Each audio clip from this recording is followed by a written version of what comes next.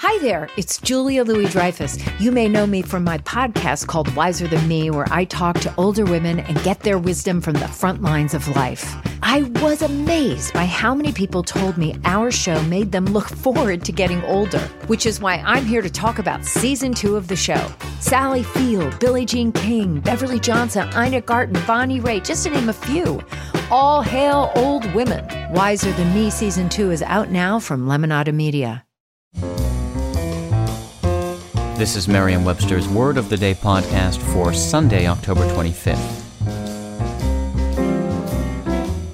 Brought to you by the new Merriam-Webster's Advanced Learners English Dictionary, designed for students and teachers of English as a second language.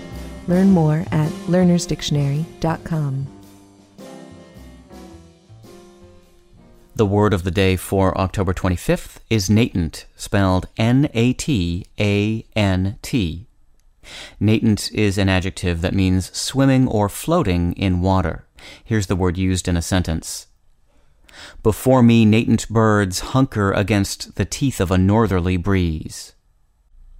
Natant and the smattering of other words derived from the Latin word natare, meaning to swim, sound unnecessarily formal in most contexts.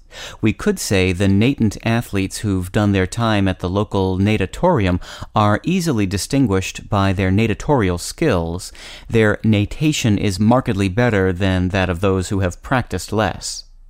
Most of us, however, would probably prefer to say the swimmers who've done their time at the local indoor swimming pool are easily distinguished by their swimming skills. Their swimming is markedly better than that of those who have practiced less. The common German-derived word swimming suits most of us just fine. Science, though, often prefers Latin words, which is why you're most likely to encounter natare words in scientific contexts. With your word of the day, I'm Peter Sokolowski. Thanks for listening. Visit the all-new learnersdictionary.com, the ultimate online home for teachers and learners of English. A free online dictionary, audio pronunciations, custom study lists, and interactive exercises are available now at learnersdictionary.com.